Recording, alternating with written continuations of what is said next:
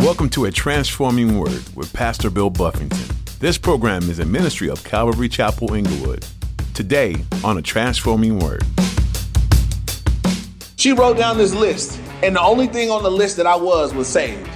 I'm like, what the heck kind of list is this? What's wrong with you? She came to her senses and she got her list together later on. But I remember looking at the list, and my initial agenda was either she's going to describe me to a T and I'm going to know, like, okay, I can go ahead and get a wedding ring and get this thing going. Or it might be a couple things that I see on the list that I got to get to that place or whatever. It was like, no. Saved. I'm saved. That was it. This is not that way with the Lord. Have you ever failed to meet someone else's expectations? How did that make you feel? Pastor Bill today recounts God's list of expectations for his children. We may have failed to meet another's expectations, but their expectations are not as important as God's expectations. God wants his children to be like him. His list has things like being faithful to our spouse, living wisely, being gentle, living respectably, and not loving money. Let's love God enough to pay attention to his expectations. Now, here's Pastor Bill in the book of 1 Timothy chapter 3 for today's edition of A Transforming Word. We're going through the book of 1 Timothy, and chapter 3, Paul is speaking to Timothy about the character of those that would serve, those that are going to serve as overseers, pastors, those are going to serve as servants within the body. There's a criteria, there's a qualification. So that's one thing that we want to note, that in God's economy, there's anybody just can't step up and say, I want to do that. I want to be in that place. I want to do that job. I want to serve God in that way. God has a standard for those that would serve him. And so I don't want, because I think this is what could happen. We could listen to a section that talks about the pastor's qualifications, like, well, I'm not a pastor. I don't even want to be a pastor. So I just let that blow over my head. But I'm begging you to consider this, that if God would say to a person that this is the kind of character I want for someone that would serve me in that capacity, I think for any believer that we should look at it and say, well, I want to be as useful as I can be to the Lord. A couple things as we look at this should be the standard by which we judge those that would serve over us as pastors. Some of you guys have come from, I know people in the body right here now that have been in some really odd scenarios concerning churches where things were very out of order, the type of things that happen. One thing that God requires of you as a believer is that you know the word. That you understand from the word that this is what qualifies a man to be a pastor. So if you look at this qualification and see that's not it, this guy that's not lining up, then it would be on you to say, wow, that's maybe I shouldn't be sitting under this person. So that we would understand what the criteria is for those that would serve over us in that way. Later on, as we get to the deacons and deaconesses, that's the men and women that serve in the body. So anybody here at Calvary Chapel, Inglewood that serves, you be considered a deacon or a deaconess. Those that are serving and helping in the body in different ways. There's a qualification upon those lives as well for how we're to be living before the Lord, that God cares about the character of those that would serve him. And so let's look at chapter 3, verse 1. 1 Timothy, it says, this is a faithful saying. If a man desires the position of a bishop, he desires a good work. So first he says, hey, this is a faithful saying. What I'm saying is true, it's right, it's faithful. That if someone desires the position of a bishop, the word bishop simply means overseers, used synonymously with overseer or pastor. All three of those words are used in the same way. If someone desires that position, God says he desires a good work. And so I know over the years, I've seen two attitudes towards a man that would desire to be a pastor. I've seen some people just shoot it down like, oh, anybody that wants to be a pastor, you're just arrogant and you shouldn't want to be that and you should just sit down and they also want to snuff it out at the jump. God says, hey, if someone desires that, they're desiring a good work. And then he says, so then this is the kind of character that you need to have if that's what you desire to be. The word for desire here, it means, literally the word means to stretch out the neck for. I have somebody that's saying, man, this is, it's a strong desire. And I would ask someone this, if someone says, I'm sensing that God's called me to serve in this kind of way as a pastor, as an overseer. I would ask him this: could you see yourself doing anything else? Is there anything else that you could see yourself? If you know, is there anything else? I know you have a desire to be a pastor. Is there anything else you desire to be? Is there anything else you could see yourself doing? And if they would say, you know what, I can see myself being this, or that, then be that. I believe that someone that feels called to be that you can't see yourself doing anything else. That I look at the Apostle Paul. I don't think Paul would have took a side job. I couldn't see Paul saying, hey, you know, I like pastoring and overseeing, but you know, I like building boats on the side too. I'm gonna take a year out, build boats. The work that Paul did, tent making, was to enable him to pastor without taking money from some people that would be stumbled by it when he went to certain areas. And so I have a desire for this. If you're writing notes, you can write this down. In Jeremiah 45, verse 5, Jeremiah asks a question. He says, do you seek great things for yourself? And then he said this: seek them not. Do not seek them. Don't seek great things for yourself. Anybody that has served in the pastorate, you realize it comes with it's a spiritual battle. Anybody here that's serving in ministry understands that you have entered into, not only am I belonging to the Lord as a child of God, now you stepped over into, now I'm going to do something. I'm going to share my faith. I'm going to teach other people the word. The war increases. There'll be battle. There'll be warfare. And so someone that's called to this should be sure that they're called to it, because it's going to be difficult at times. Again, Paul, one of my favorite people to read through. Whenever I feel like it's getting rough, I read Paul's letters, and it's like, man, you ain't gone through nothing. Shipwrecked, beaten, jailed, back turned on him by other believers. And I'm like, well, I just had my little feelings hurt. You know, like I read Paul's letters, and it's like a man up, moment, and just, we got to get over it. So he says, if any man desires the position of a bishop, he desires a good work. And so it's not, I wouldn't discourage a young man. So we got a kid here that feels like I wouldn't discourage, I wouldn't dissuade him. I would say, hey, then if you believe that's in your heart what God's called you to be, I'd challenge you to read through 1 Timothy chapter 3. Listen to the kind of character that you need to have if that's what God's called you to be. Work on being this kind of man. Work on having this kind of character, and just continue to follow the Lord and let the Lord continue to confirm that calling in your life. And so he desires a good work. If you took the words good work and look up in the original language, it means an excellent difficulty. It was pointed out to me a long time ago that he desires a good work. Understand that it will be work. You're not going to just be sitting down reading your Bible all the time. It's a work. You're going to do stuff. You're going to work at this. So moving on, verse 2, it begins to lay out the qualifications for this person. And like I said in the very beginning, even though you may be here saying, but I'm not called to be a pastor, I have no desire to be it. As you listen to this character, just look at yourself. Challenge, am I this kind of man or woman? How useful am I to the Lord? Because I believe that our usefulness in God's hand has everything to do with how we're living in our private world, how we're living before the Lord. It could really hinder your usefulness, or it could cause you to be very useful in his hands. So God lays out here, this is God's heart for, this is what I want.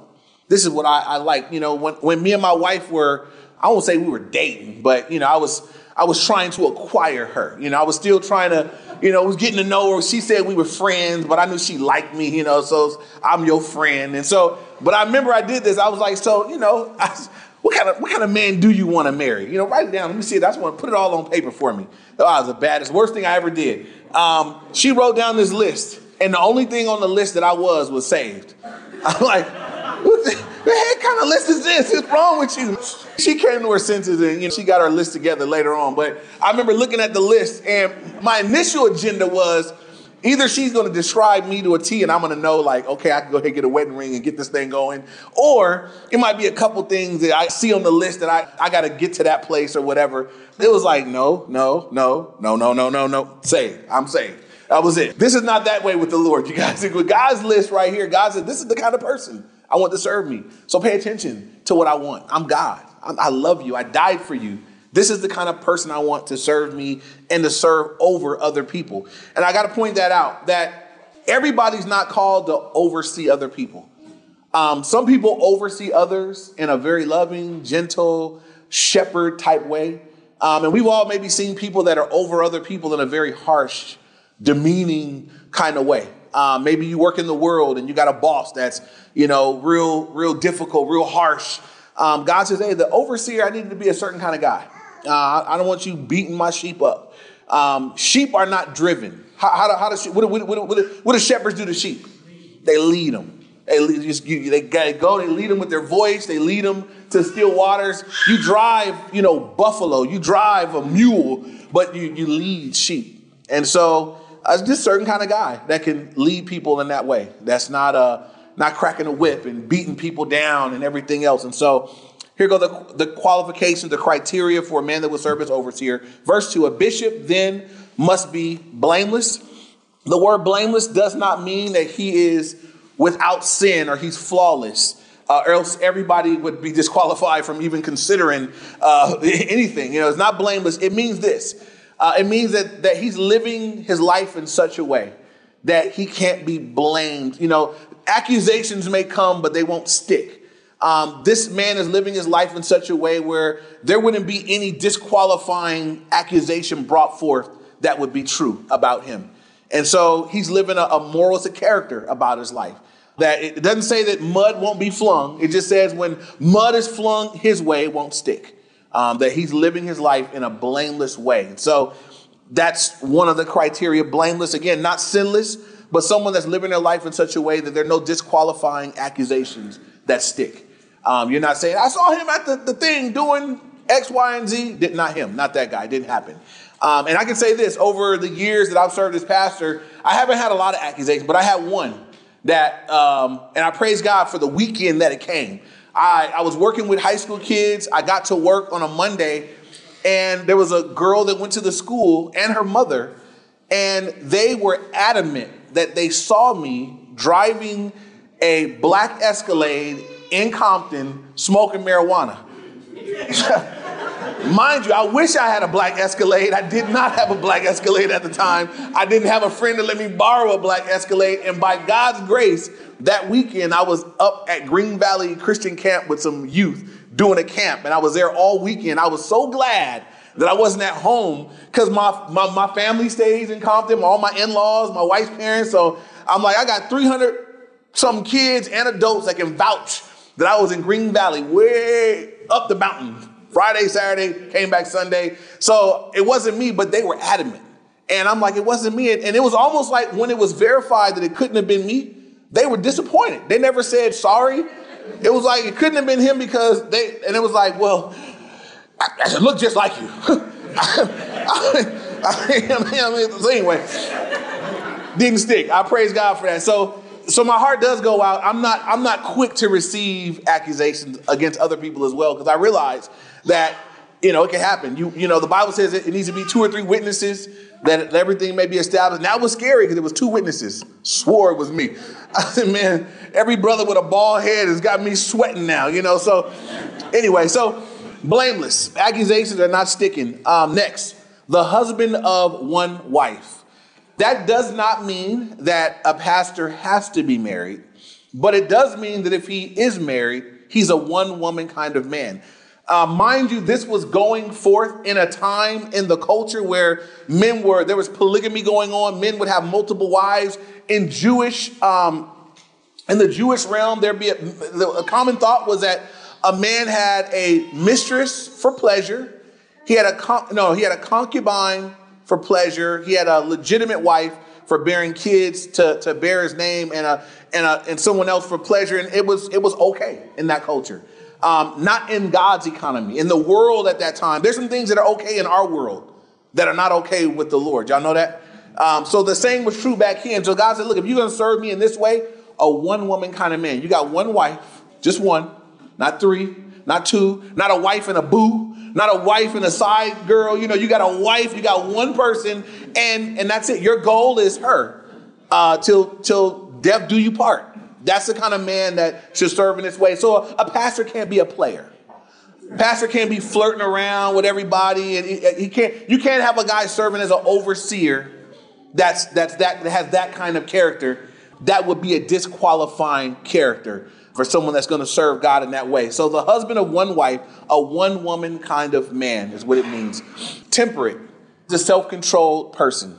exercises self-control. Not someone that's off the handle. Sober-minded.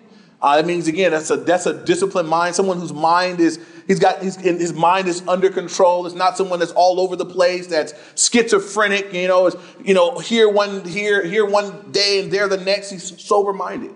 Someone their mind is under God's control. Sober-minded, of good behavior. That's just real basic.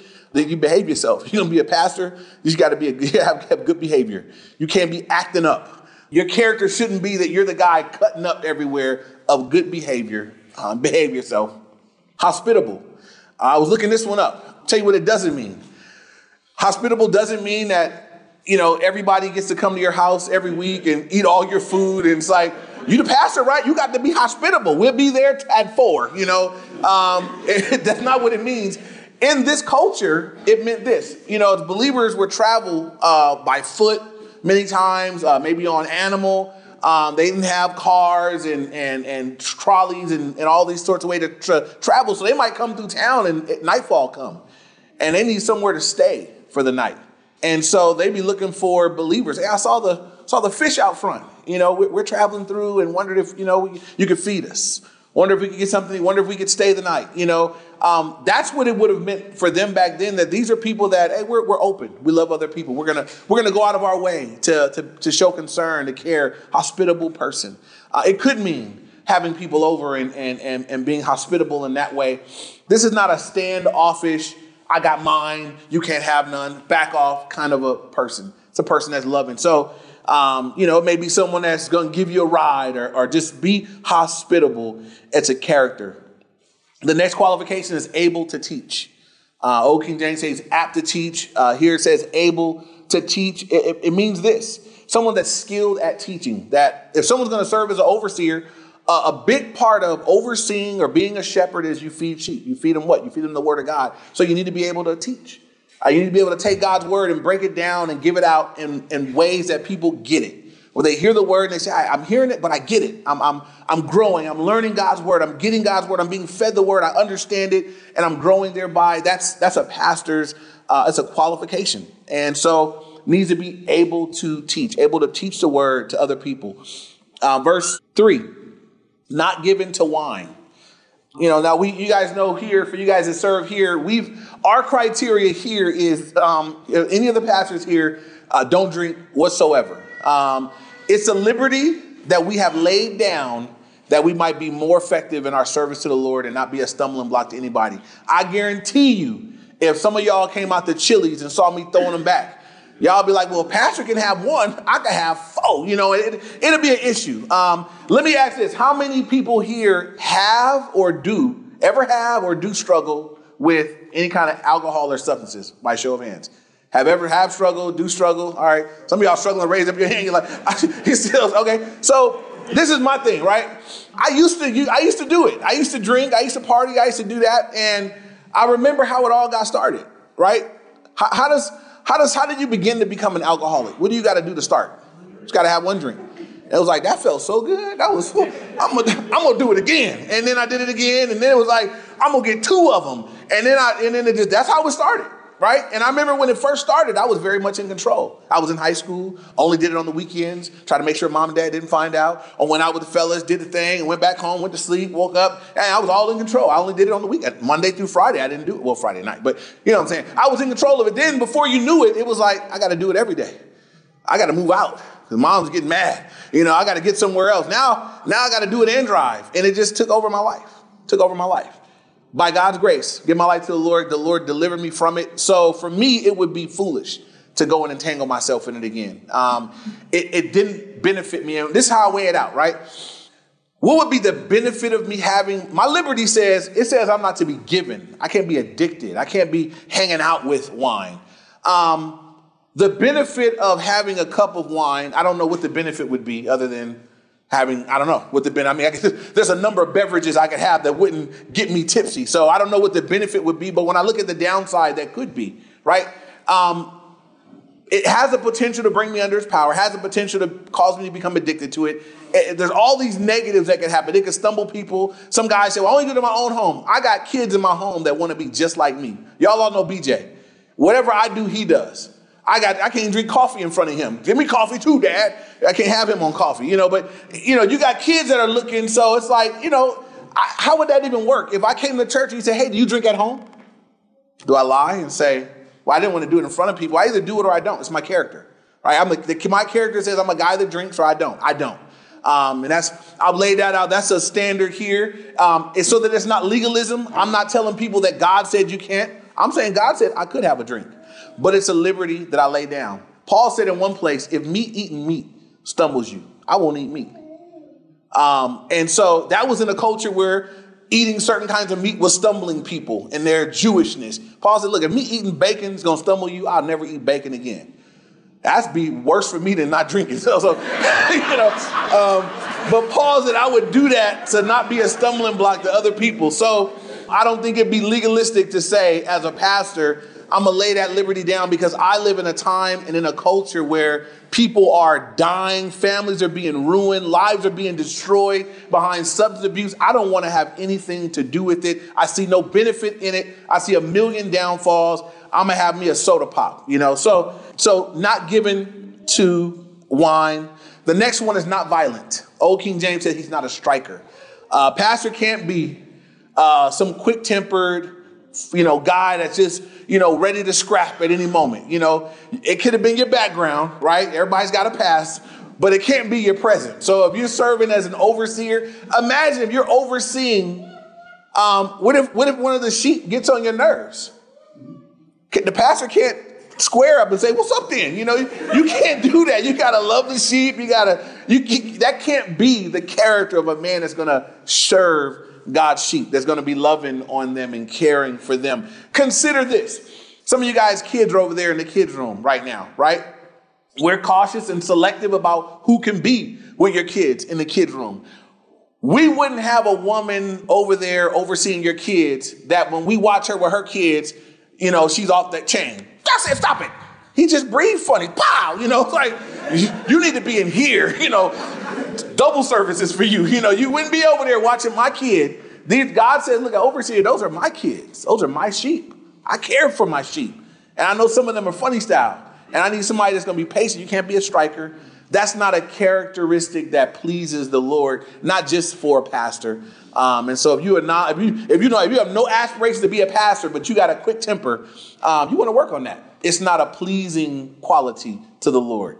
And it puts you at risk. You're not really good to be over other people if you got that character. So he's not violent.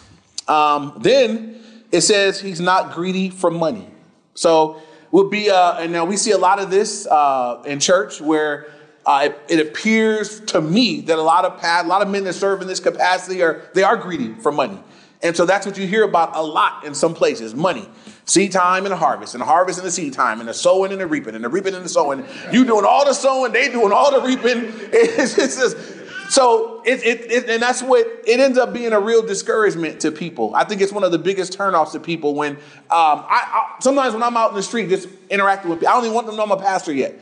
Because as soon as they know that, oh, okay, all right, what you driving? I love for them to see what I'm driving. Once they find out, they know I'm not one of them kind. But, it's not a good place for a guy that's greedy for money. This isn't a place. If you're greedy for money, go sell houses. Go do something else, but don't come into the ministry because the goal in ministry is you're giving. You're giving to people. You're giving the word. You're giving them God's truth. You're ministering to them. There's a portion that comes back to take care of things and take care of the pastors, but it's not so that they can live like rock stars.